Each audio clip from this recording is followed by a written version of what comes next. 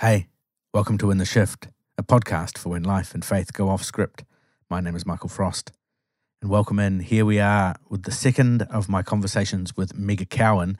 Meg is a sex and relationships coach who works a lot with people in the arena of processing through purity culture and deconstruction, and the way in which that may have impacted on their relationships, and in particular, maybe a relationship with a partner, impacted on sex and sexuality and understandings and experiences of those things. So in our last conversation, we talked a lot about some of the negative consequences of purity culture. And what we do in this conversation is we talk much more about how to kind of move forward. What does healthy sexuality and sex start to look like?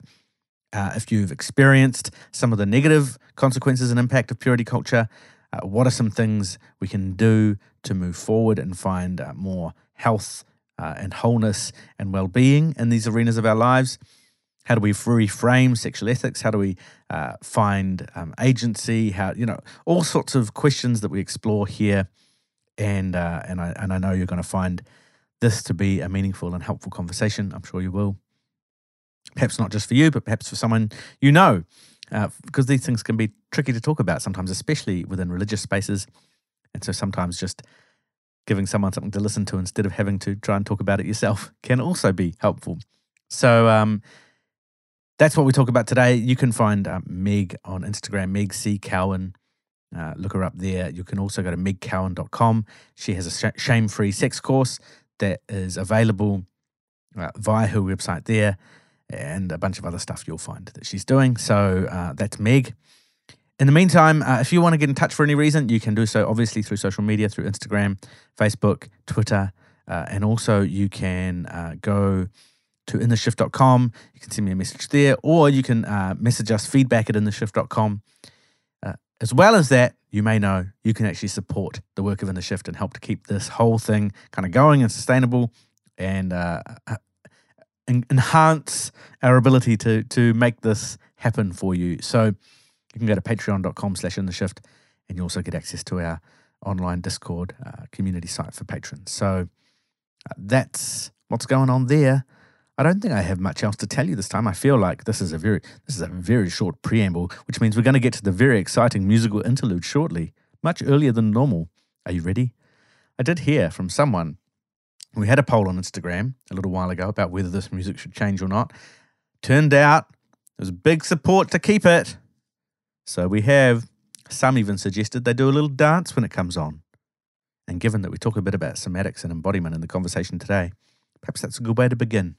So, wherever you are, this is episode 71 of In the Shift.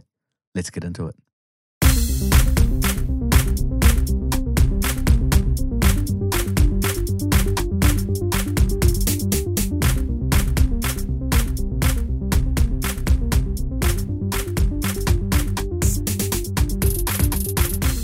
So, today on In the Shift, back with Meg Cowan, talking again about purity culture. Thanks for joining me again, Meg. So good. Glad to be here. We're going to talk this time. Last time we talked a lot about where purity culture kind of comes from and the big problems that it causes for so many people who have experienced it. This time we want to focus our conversation really on how do we move forward through this for people who have experienced it. And, we're continuing to hear stories from people coming through the experience of church, very much still immersed in forms of purity culture. So it's still a very current thing for people, as well as for many people a historic thing that they're only realizing now, maybe 2 decades later, have had such a profound impact on them. So yeah, this is I'm looking forward to this conversation. Yeah, me too. Perhaps as a way of opening this up, how do we start to talk about sexuality? Because it seems like so much of the talk about sex and sexuality in the church basically just boils down to genital intercourse, essentially, right? The old P into V situation. And when you're not allowed to do it, and then when you're allowed to do it. And basically that's the kind of sexuality conversation. Isn't that everything you need to know? Just don't do it, and then yes, you can. And then you end up with these sort of weird, conversations I know that are happening in youth, which is where, okay, well, if that's the line, then the conversation becomes what kind of things can I do that don't cross over the line? And so, right. And there always used to be like, what was the rule? Don't touch what you haven't got. Oh, that was right. One. I didn't hear that one. You didn't hear that one? No. That was a catchy one. But then, some of the lads were, but I have nipples. You know, they were always trying to find a workaround. Always looking for a loophole. Yeah. So what is sexuality? What's going on here for us if it's not just about, if we can see it as more than just that conversation? Yeah, absolutely. So sexuality is a really broad concept, and there's a great model called 5 Circles of Sexuality which can help us to understand this. So within those 5 circles of sexuality, there's intimacy, there's identity, sensuality, health and reproduction, and then sexualization. So we'll break some of those down a little bit. Mm-hmm. But I think to start with, sexuality is even just expanding your view to go, oh, there's more than just what I do with my genitals, is a really big revelation sometimes for people. So, intimacy, it's about, are we able to be vulnerable with somebody? Can you share your dreams and your fears, or can you connect with somebody? And how do you navigate relationship with somebody?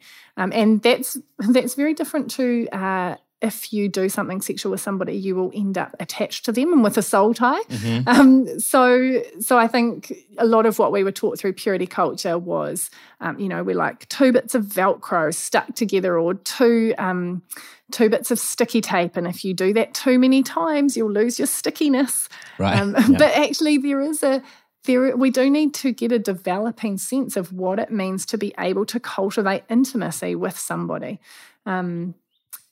Soul ties drive me crazy. The amount of people that contact me and say, oh, I've had these things happen in my past, and now I just feel like so connected to that person and I can't shake it, and these analogies that we've been taught of sticky tape and stuff. And, soul ties, there's no good evidence for them. But what there is good evidence for is the fact that we can have natural attachment to people. Like, that's a thing that happens. But when you talk about soul ties, what is the soul? Like, the soul, people often define it as the mind, the will, and the emotions. Mm-hmm. Well, you don't mystically end up with that disappearing and attached to somebody else. Like, actually, you're in charge of what happens to your mind, your will, and your emotions. And so I just think it's a hilarious conversation, the whole soul ties thing. But, We used to do this. So there was this course that lots of people used to do back in the day. It was called Cleansing Streams, mm-hmm. which is just, the title itself is powerful. My streams were cleansed. And one of the things in cleansing streams was that everybody had to go up for sort of prayer to get exorcised, basically, from everything under the sun. And one of the things was soul ties. I remember that. And I remember sitting there. I'd never been in a relationship, in my life. So I was just like, maybe I have got some soul ties, even though I've never been in a relationship. And then I was sitting there and trying to think about, anyone I'd ever had thoughts or feelings towards. So then I ended up with this big list of all these people, and then I had to go up and have them all broken over my life. And I hadn't even had as much as a handhold with any of them. Well, this is the thing about soul ties. I know we've got other stuff to talk about, soul ties, man. How do you get one? Like, where is the line? Is it a thought? Is it a sexual experience? Well, is it kissing, or is it genital contact? Where is the line? Is it only P&V intercourse? I think soul ties are hilarious. But there is a very real part of our sexuality that is about intimacy, that is about connection. Mm-hmm. It is about, how have we developed that ability to be vulnerable and to share our lives and communicate with other people that we might be in relationship with. So. And it seems like this idea of, I know that even like theologically, when we come to talk about sexuality, again, moving well beyond the kind of theologically what is the allowed or not allowed thing, which is such a boring conversation in many respects, at least, theologically. But I think about like even the way in which we can talk about sexuality and desire and intimacy and connectedness, and that actually we're all like sexual beings in that sense, regardless of whether we are in a sexual partnership with someone or a relationship with someone or not. Yeah. Because it's about so much more that is fundamental to like our humanness than the actual particular kind of act that may or may not be done between people. Yeah. Yeah. And, intimacy is definitely an important part of our sexuality, but that was often where the conversation stopped with purity culture. It was about you should only be intimate with this one person when you're married. But actually, it goes a lot further. So we've got questions of identity, and this is where the intersection for the LGBT plus community becomes how do I view myself? How do I understand myself and my male, female, non-binary, position in the world? How do I understand gender roles of what's expected of masculine and feminine? What if I'm intersex? What if I'm non-binary? Like all of these things, these are really big conversations. Purity culture only gave us the very heteronormative male, female, you fit in these boxes. Yeah. That's it. And if you stuff it up, you're impure. Right. Which is... Yeah. And again, the thing I talked about, I think, way back in a long time ago, about the idea of purity itself, right, is it's such a binary term because you can't be like a bit pure or a bit... You're either kind of pure or you aren't, And so once you've ruined it, you feel like you've ruined it forever in that sense. And that's big... that's big consequence. Yeah. Yeah. Yeah, it's massive. So thinking about then, okay, how does this kind of open us up to healthier ways of thinking about ourselves and about our sexuality and stuff? And even, one of the things that came up in our last conversation is the kind of power dynamic stuff that happens and lots of the reflections that even I've heard from people, especially this year, are coming out as, so for people who, particularly women in relationships who feel like they were taught to have no agency. Yeah. And that flows into, that's in a lot of domains of life, but then in relationships and in particular in relation to sex as well and stuff like that. Like, so how do we move away from that, and how do women perhaps in that space help, find some ways to find their agency again? Yeah. Well, I think understanding that the gender roles that you've been presented with, that there is so much more outside of what you're presented with, If you are a bossy sort of woman, and I hate the term bossy, but, if you're outspoken or if you're more creative and you don't fit the traditional Christian wife and mother kind of box, that's okay. And exploring what it looks like to exercise all of who you are, I think is a really, really important part of reclaiming your agency. And, I think it's good to note here as well that this is important work and healing work that you can do whether you are partnered with somebody or whether you're not. Single people should be, could be, can be doing this work now. This is not, and this is, again, one of the things of purity culture that we were taught, that your sexuality is kind of unlocked once you meet that magical person that's going to be your spouse one day. But actually, this work of understanding this, how we have agency, what are these gender roles, what all these things, this is work you can do while you're not partnered. So how do we reclaim agency? I think we start with exploring, what do I like? Who do I want to be in the world? If it was not conditioned by the things that I've been taught. Agency looks really different for different people. Some people wear it on the outside and they change how they dress, and that, they're like, right, I'm bringing my full expression to how I show up in the world. Some people, it's conversation that they're having with their spouse or their partner. That's more hidden and not seen. It's, speaking up when something hurts them, speaking up when they feel like, actually, that felt good in my body and I'd like to try more of that. Just finding little ways that you can begin to stretch outside of the norms that you've been given and explore what you actually like is a really good place to start. So what about some of the other circles where you talked about there before? How do we keep... Yeah, so there's intimacy and identity. There's sensuality. So how do you actually feel in your own skin? What's your sense of self-esteem? How do you understand and engage with pleasure? And when I say pleasure, I don't mean just sexual pleasure. I mean, like, can you sit down with your cup of coffee and really enjoy how it feels to sit and feel that caffeine hit your body in the morning? That's pleasure. Can you play with your kids and embrace the joy and the pleasure of that moment? There's so many different ways that we can begin to engage with pleasure and sensuality, even down to little things like, what do I love to sleep in and how it feels on my skin? Do I love a long hot shower and how that feels on my body? These are ways that we can begin to engage with that, which even those things were pressed down in purity culture. Yeah, because pleasure itself almost has been seen as a bad thing. Well, it's a slippery slope. Yeah. So then there's health and reproduction as well. So this is the basics, which often I find a lot of clients that I work with, sometimes they won't even be doing the basics in terms of their own health because of the shame that they feel, maybe even around going to their doctor and talking about anything sex-related. So pap smears or getting access to something to deal with a condition that they've got going on, talking about vaginismus or, painful sex.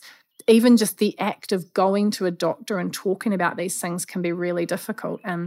Do you understand if your partner has a sexually transmitted infection? Do you understand what you as a partner can do to mitigate those risks or manage that? There's so many things within this area that we just often didn't get exposure to. I got married and I didn't know how to use a condom because nobody had ever explained that whole process. So really basic things sometimes. But I had a friend who took her first pill on the night before her wedding because she thought that would have her covered and didn't realise that actually she needed 7 days before she was covered. So basics like that. Not surprisingly, she actually had a honeymoon baby. So clearly, there you go. Clearly there was some comprehensive sex ed that didn't happen there. We sometimes there's a lack of it, and then sometimes it's just very odd. So part of our pre-marriage course was we had to listen to this CD back in the day. Young people won't know what those are, probably, But I remember. Anyway, you remember CDs? I do. And there was this. They were known throughout the church as the sex tapes. And was this intended for pleasure? This was for couples who were about to get married, and it was the last thing you were allowed to. It was the very end of your pre-marriage sex course. Right. You sat down and you listened to the sex tapes. And it was this old American guy explaining the mechanics of sex. Well, do you know, my husband got given that CD. Yeah, I did. Right, okay. But I did not. Oh, you didn't? I wasn't given that. He was told that he should listen to it so that he knew which buttons to push. Okay, effectively. I don't remember much from the sex tapes, but all I remember was him just saying a lot, and then very slowly but very firmly. That's the phrase that sticks in my mind. And has that served you well, Michael? Is the question. Oh, look, like my issues are a whole other podcast. So those 5 circles. And so then sexualization is the final one. So yep. Sexualization is often kind of the shadow part, but on one end of the scale it can be flirting, and at the other end it can be sexual exploitation. So, but it's also our understanding of that through media and how are sexual ideas presented, how do we engage with some of those sexual ideas. So, yeah. So you see, these 5, so say them all again. So intimacy, identity, sensuality, health and reproduction, and then sexualization. So these fill out a much broader, wider view of what it is to even talk about our sexuality. Yeah, right. Which gives us much more scope to actually go, okay, what is this arena of my life actually involve, and how can I learn and grow and change and heal? Yeah. And you might go through that list and go, oh, well, I feel pretty confident in this one, but wow, I don't know anything about this. And so I want to explore that. And even that can be helpful to reclaim your agency. Go, okay, where are the gaps in my knowledge? What can I do to increase my awareness in this area? Awesome. And one of the questions that comes up a lot for people, especially in the deconstructing space, is, or people who are, they might not even use that word, they're in the Christian faith space, but they have come now to see that maybe purity culture has got some problems. But then they don't know what to kind of do with do with their kind of sexual ethic. Like, how do we figure out what is healthy and unhealthy ways of moving forward, and the ethical kind of framework that we could move forward with? I used to be told it was exactly like this: basically, no thoughts, pleasure, or desire until marriage, and now all of the thoughts, pleasure, and desire, especially if the man wants it. But if we're gonna find ways instead of affirming kind of our sexuality, really at all stages of of our life, because it's about our connectedness and our bodies and all of that.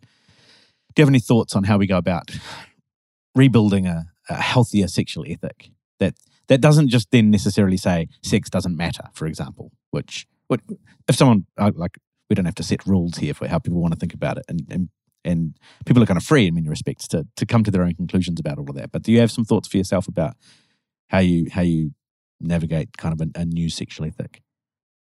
Yeah, so a new sexual ethic, like you said, we've been given this, don't do it, then you can. And that's pretty much the rules, right? But straight with the marriage, basically. Yeah. That's the rules, right? So firstly, that's leaving out a whole section of society, which is not cool. But so how do we, if we're not going to use that black and white binary of how do we engage with being ethical in the management of our sexuality, there's a few really good things to look at. One is, how do I like to communicate? How do I like to be communicated to? And then what are the cues of my body? How do I notice how my body communicates? So taking a bigger view of some of those grey areas that you might find yourself in sexually. So how am I communicating to a partner if something is a yes or if something is a no, or if it's somewhere in between and I'm, in that space where I'm trying to figure that out. And sometimes that can be as simple as, well, actually, I don't like to have those conversations about sex right in the moment. I need to feel safer. I need to, can we sit in the lounge and have those conversations? Or, there's a whole lot that comes into communication there. And with that as well comes our understanding of consent. So how do you feel about consent? How do you recognize when a partner that you're with is consenting or not? Is this enthusiastic consent? They're not saying anything. Do I take that as a directive that I can go ahead? And, consent applies in marriage as well as outside of marriage. So that's a huge important conversation. Consent still needs to be looked for and found even within a marriage. And, there's basically no talk of, consent I don't think is a conversation, because essentially, in purity culture, because essentially the assumption is no one should even be asking that question because they're not married. And then no one should be asking that question because why would you need to talk about consent in a marriage? Yeah, consent is a very, very important part of this conversation. How do we understand when somebody is saying yes or no to us, not just with their language, but with the cues of their body? How is that person communicating with us? So that's really massive. And then as we're building out this new sexual ethic and we're creating this new framework of how we're going to engage with our sexuality, we can also draw from our experiences that we've had. So what experiences have we had that were positive or negative? What did we take from those experiences? Why were they positive or negative? What about those would we be comfortable repeating or not repeating, and why? And so really examining, how you feel about previous experiences that you've had. And then with that purity culture thing going on, like, is how I feel about those experiences because I really felt good in my body or I really felt bad in my body, or because I was told I should feel bad in my body often. It's so interesting as we're having this conversation, because in a certain context, essentially all that matters is what we think or have come to believe that the Bible says, right? So sexual ethic is essentially, for many people in the Christian space, shaped by these verses say this, and so that's our sexual ethic. And what strikes me as you're talking, firstly, is just how different these conversations are. And, and I'm someone who still believes that those kind of traditions have something to, like, that they open up a conversation for us about humanness and meaning and life and spirituality. But But what that way of approaching like sexual ethics doesn't seem to invite us into at all is any conversation about our own bodies, what actually is healthy or not, or actually helping us to tune into our own experience and ask some of those like really important like personal questions about ourselves and what it is that we need, find beneficial and healthy and stuff. Yeah. Yeah, you're right. People talk about, well, we need to return to a biblical sexual ethic. I'm like, which one would that be? The one where we condoned rape, or the one where we had multiple wives, or the one, like, there's just, if you look through the Bible, there's not a consistent, clear, this is the right way to do it. People have interpreted various scriptures to mean these things, but it's a big conversation that is often presented as so black and white. But even if you go and look at it theologically, it's not black and white. Totally. There's so many ins and outs of it. I think as well, when we're building our new sexual ethic, what you said about taking care of ourselves and our body, that's an important part of building a sexual ethic. Like, how do we actually take care? Even aftercare, after sex, what do you need? What does your body need? What kind of aftercare might you need with a partner? Are you checking in with your partner? How was that experience for you? How you feel it? Like all of that taking care. Are you taking care when it comes to sexually transmitted infections and all this kind of stuff? It's a whole category that isn't covered by your typical biblical sexual ethic, It also helps us, I think, when, because I think we've got a generation who, and this is a whole other conversation that I don't necessarily want to get into in terms of like porn, but, right. And, the ethics of porn and all that, that's a whole conversation itself. Yeah. But I think what's interesting, I suppose, is that what we're seeing amongst some young people, and especially young guys who have been shaped by certain forms of porn, is that kind of that's not a better, that's, if purity culture was a mess, that's not necessarily offering them something better, and we're ending up again with like, so these things you're talking about also help us navigate that conversation, like that reality as well, because once you start talking about consent and care and dignity and the way in which we are caring for ourselves and for each other in that space, then I guess that I see that as being it can only be beneficial. Yeah, and there's a big movement around ethical porn and discussion, and like you said, we won't dive into that rabbit hole. But these ethics, whichever part of your sexuality, whichever of those kind of 5 circles of your sexuality that you're thinking about, this framing up a new sexual ethic is really important. And also there's the values that you hold. And this is where we can bring in faith tradition potentially, if that's a part of our life still. But even bigger than just faith or theology, values like, if you value honesty, that's a really important thing to bring into your expression of sexuality with somebody. If you value adventure, how do you bring that into your sexuality? There's so many parts of that we can explore, and building a new sexual ethic it's actually pretty exciting when you start to think about all these different ways that we can explore it.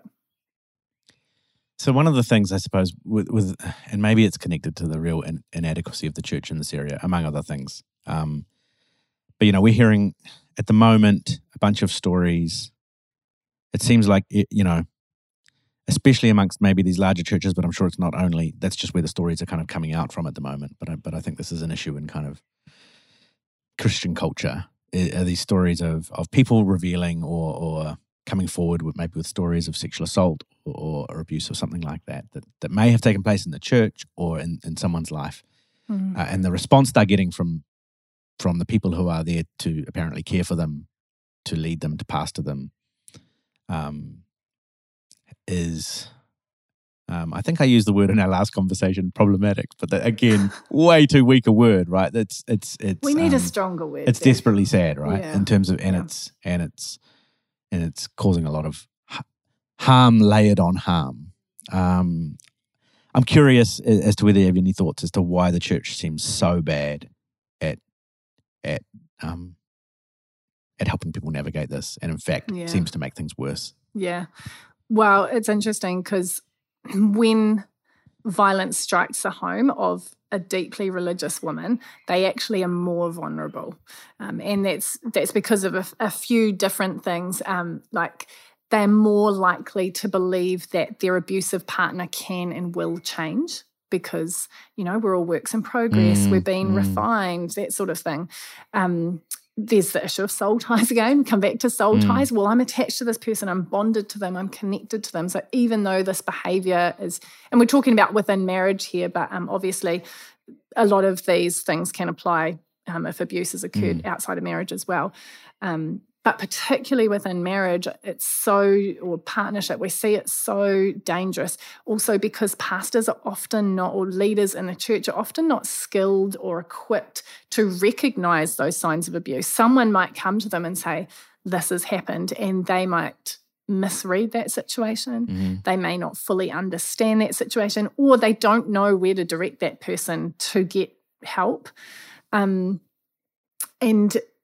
So there's very realistic concerns for women speaking up about abusive situations that actually pastors and members of those religious communities that they're a part of might actually undermine their efforts to get out or to get away from the abuse or to deal with the abuse because they're going to encourage patience and faith and, but all these things to overcome the abuse. So, statistically, women who speak out about abuse are disappointed by the response of a religious leader when they call out for help.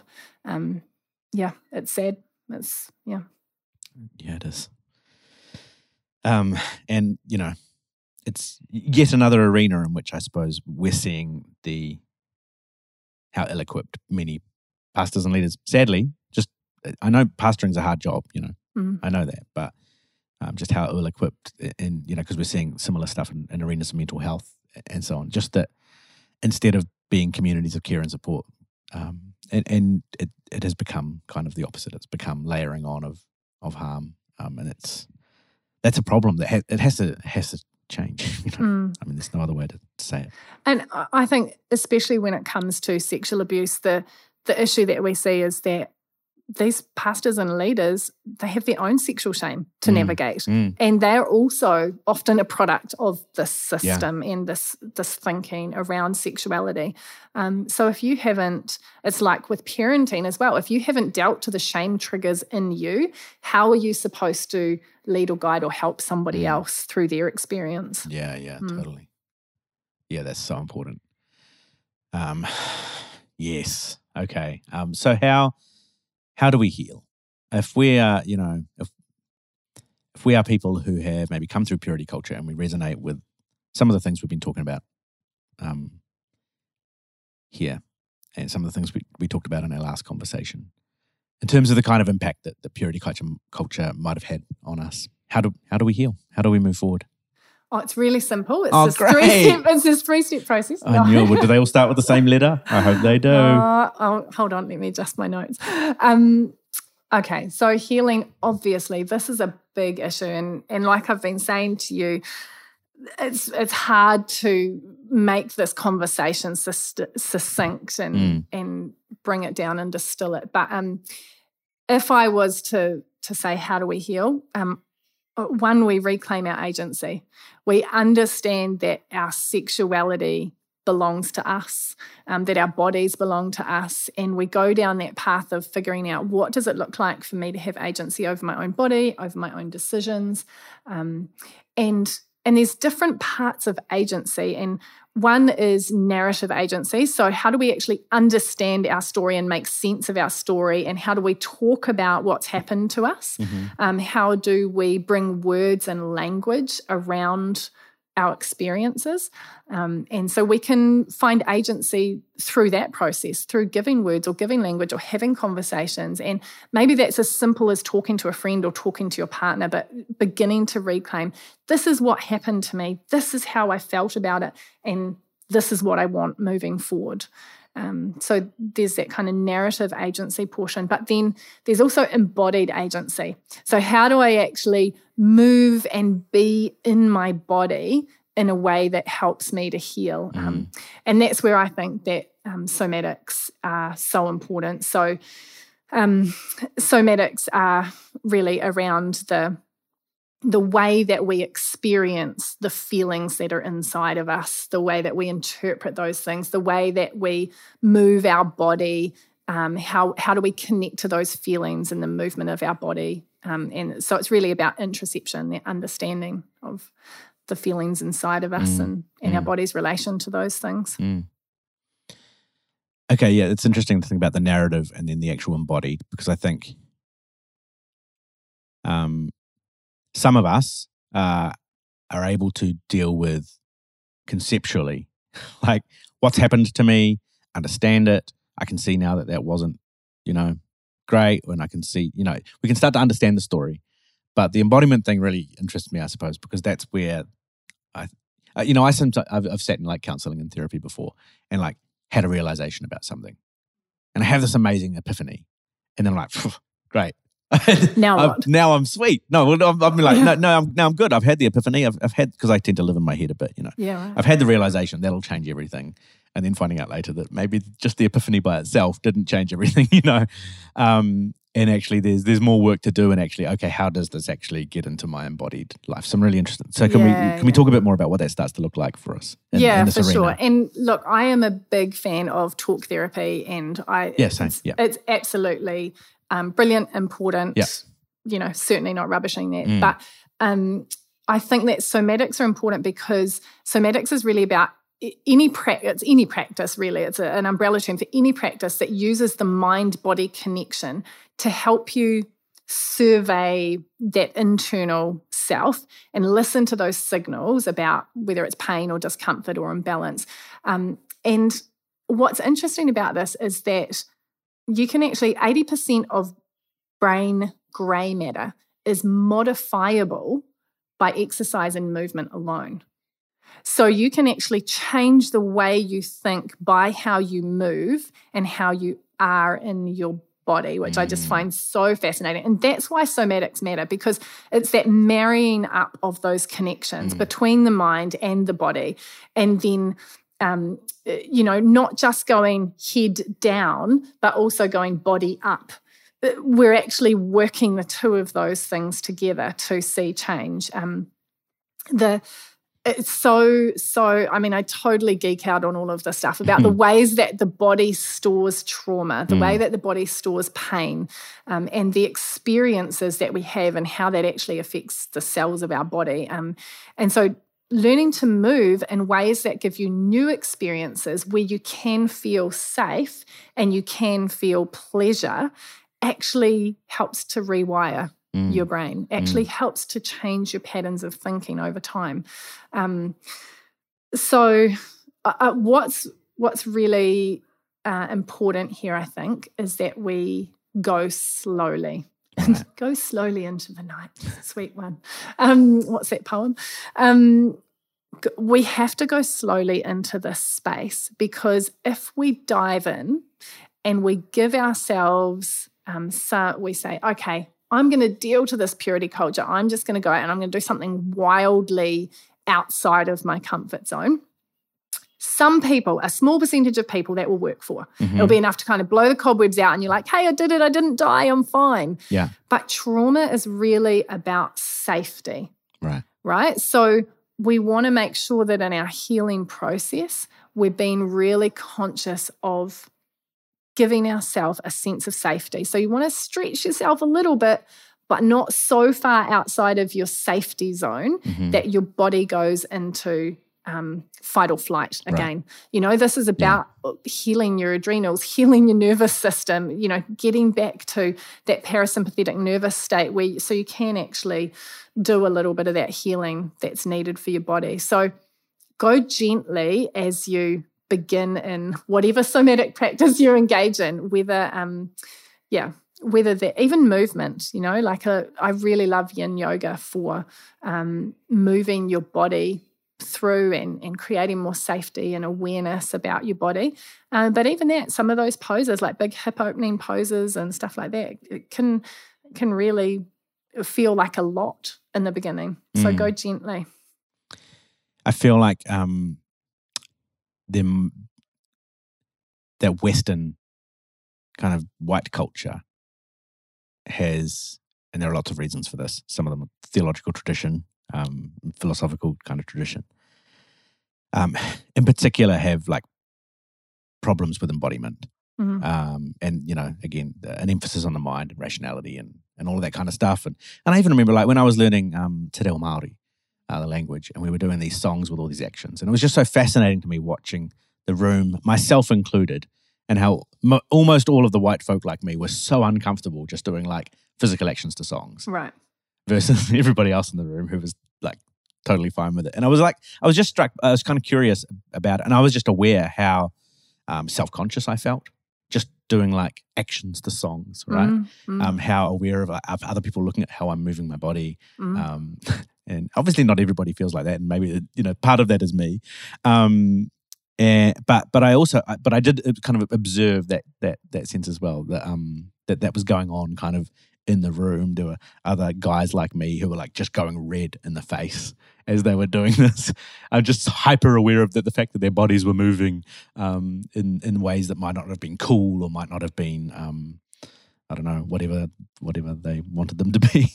So yeah, it's super interesting to me to think about this and the kind of movement you're talking about, and how that puts us in touch with our own bodies and ourselves, I think what you're talking about is really interesting when you consider that for a lot of us who came through Pentecostal environments, evangelical environments particularly, we may have had actually quite a weirdly embodied sense of moving our body. Yeah. Like, everybody jump, lift your hands, all that.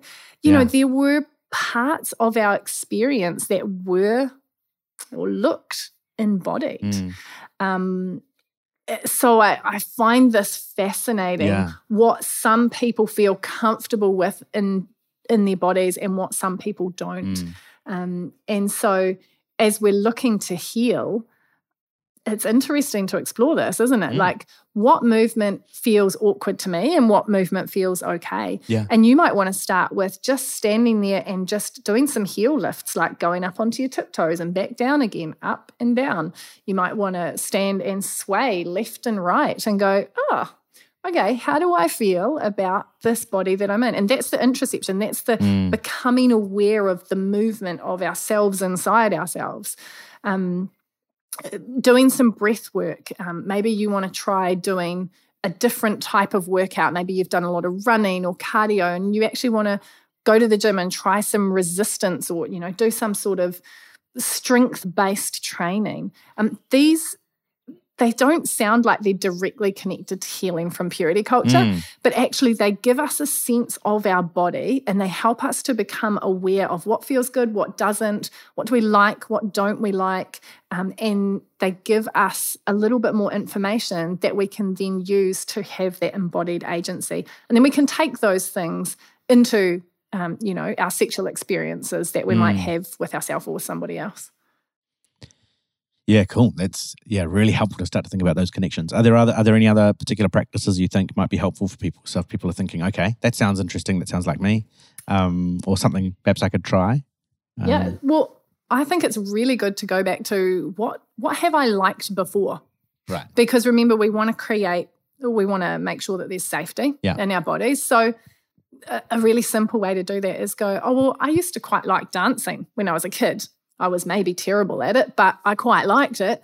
So turn out the lights in your house, clear a space so you're not going to hit some stuff, and just dance. Put on some music that makes you feel a certain way, good or, joyful or maybe sad. Maybe you want to explore what it feels like to actually let the grief move through your body. Put on music that makes you feel one of those ways that you want to explore, and then notice what happens. How do I want to move my body to this kind of music? And, it's great. Do it with the lights out. Nobody has to see. It's just you and your body. It's great. So go back to those things that you have enjoyed before and experiment with them. Play with them. Maybe it's going back to a sport that you haven't played for a while. Mm-hmm. Maybe if you are partnered, it's thinking back to a sexual experience that you've had together that you did find pleasurable, maybe even just a little bit pleasurable, and go, oh, that was kind of interesting to me. Can we explore that? Can we play with that? Also, I think healing and embodiment, when we're talking about sexuality, it's really good to go right back to the basics if you're partnered with somebody and go, okay, let's wipe the slate clean of everything we think we know about what our partner likes and doesn't like. Mm-hmm. Let's take that off the table and let's, carve out an hour or two to actually spend time together and go, hey, do you like it when I do this? And work your way through the different erogenous zones of the body and use light touch and use firmer touch and use cold and use heat and use different textures and use different tastes and just begin to explore what do we actually like. And then go back to those things. You go, actually, I did like that. Let's do more of that. So that can be a great way to bring embodiment into the relational side of things as well. What's your sense of what happens to people when they start to do this? Sometimes it's really terrifying and sometimes it's really freeing. And sometimes it's both. Right. And sometimes you don't know what it's going to be either. So it's very mixed. Right. Very, very mixed. So that's why I say, and I preface all of these things with go slowly. Yeah. Go gently with yourself. And I think if we can go in with a mindset of curiosity that this is not good or bad. This is just all data. This is just all information. I'm learning something about myself, about my partner, about my body, what it likes, what it doesn't like.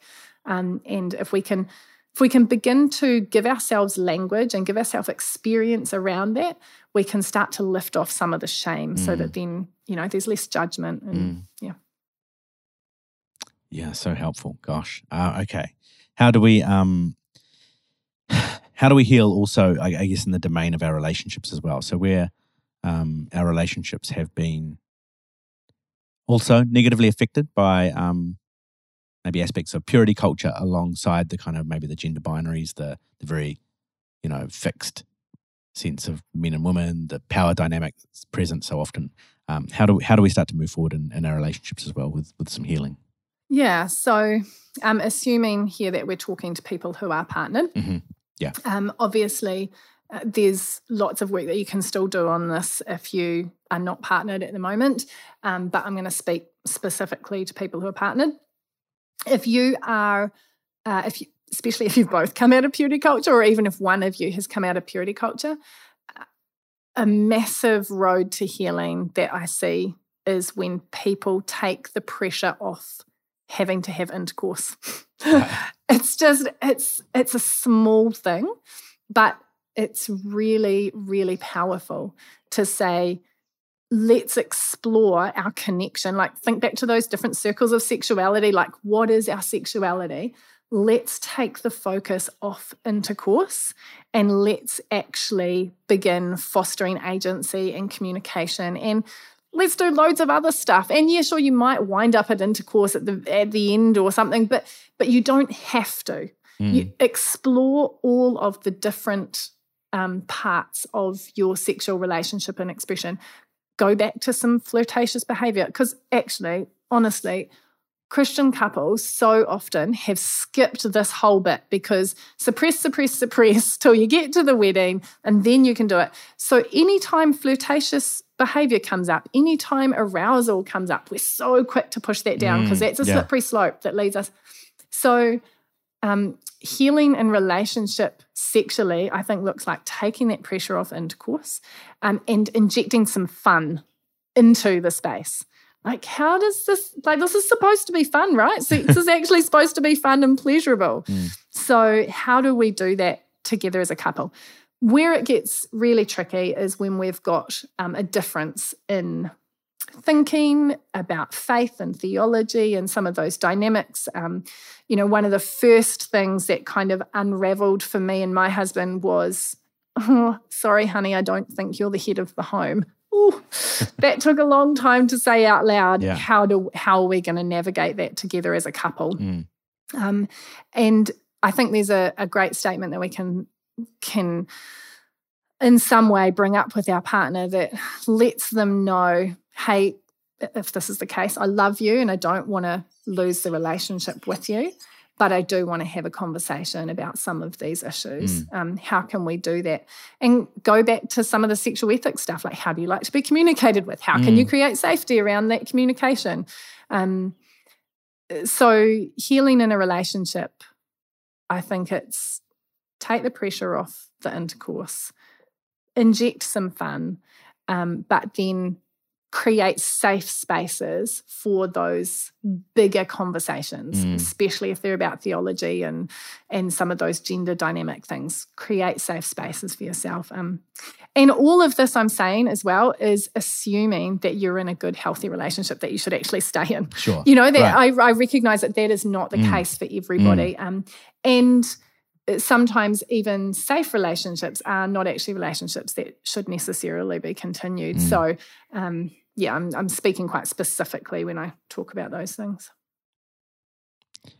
Yeah, and I think that's good to acknowledge, or helpful to acknowledge, because again, the tendency to assume essentially that unless a relationship is violent, and even sometimes if it's violent, it's still said, well, stick it out because that's what the Bible says. But it seems like basically violence or an affair are basically the two reasons why you're allowed to say something isn't working. Otherwise, you must just endure. And so to be able to have those big, important conversations and see where they take you is really important. And that's part of reclaiming your agency, saying, I may have chosen this relationship once, but I get to choose that now or not choose it now as an adult, knowing what I know now. I mean, obviously there's loads of things that come into play in how you make that decision. Yeah. But some people do choose to walk away and some people choose to stay, and that is all a part of the agency discussion as well. Yeah. There's a lot in here, eh? So much. This is really good. Do you have anything else really you want to say about this whole kind of how do we heal? How do we move through and past purity culture into something more healthy and flourishing? Is it just anything else I guess you want to say to us? I guess I want to say this is all great healing work to do for you, and it's really important healing work to do for yourself as an individual or for your relationship, if you're partnered. This is also really important work to do for children, whether those are your children or children you're in contact with, or children that if you're still in some kind of ministry you might be leading, young adults. This conversation is about us and our own healing, but it's also about what is the picture we want to create for the next generations that are coming. Like, how do we avoid making these same mistakes again? I'm seeing a lot of what I guess I would call purity culture 2.0. It's your Biebers and ones like that who are making chastity and waiting till marriage cool again. And now I'm not against people waiting till marriage if they decide that that's what they want to do. But it has to be informed, and it has to have a whole lot of other stuff around it if that's the choice that you're going to make, Sure, wait till marriage if you want to, but also let's make sure you've got some comprehensive sex ed. Sure, wait till marriage if you want to, but let's also talk about how to have some really great communication skills so that you can manage intimacy and conflict with a partner and build a healthy relationship. So this conversation, yes, it's for us and it's for our relationships, and that's really good and important. But I want to see us have these conversations so that we don't make these same mistakes again. Let's make different mistakes. I'm sure we're making mistakes. Yeah. I'm sure there's stuff that will stuff up. But I guess that's, especially if you've got children in your world, that you can help to shape the conversation and for it to look differently. Because if you don't, I promise you, I'm raising teenagers at the moment, and I promise you, they will push your shame triggers. And they bring up conversations that you're like, "Ooh, okay, we're going there. How are we going to deal with that one?" So, I guess that's my encouragement, is that building out of the sexual ethic is it's important for the whole community part of our lives as well. So good. Thank you so much, Meg. My pleasure. A couple of really good, necessary, helpful conversations. Thank you. No worries. There's so much more to say on this, and I recognise that we've probably opened a can of worms for some people. And so, again, go slowly. But thank you for facilitating this conversation. And it's important, it's necessary, and I'm so glad it's happened. So. Awesome. Thank you. So that was the second part of my conversation with Meg Cowan, and this time talking all about how we move forward and heal and find and reimagine new ways of approaching sex and relationships on the other side of purity culture. Thanks as always to Reese Michelle for his wonderful help every time at making this audio sound listenable to your ears. Until next time.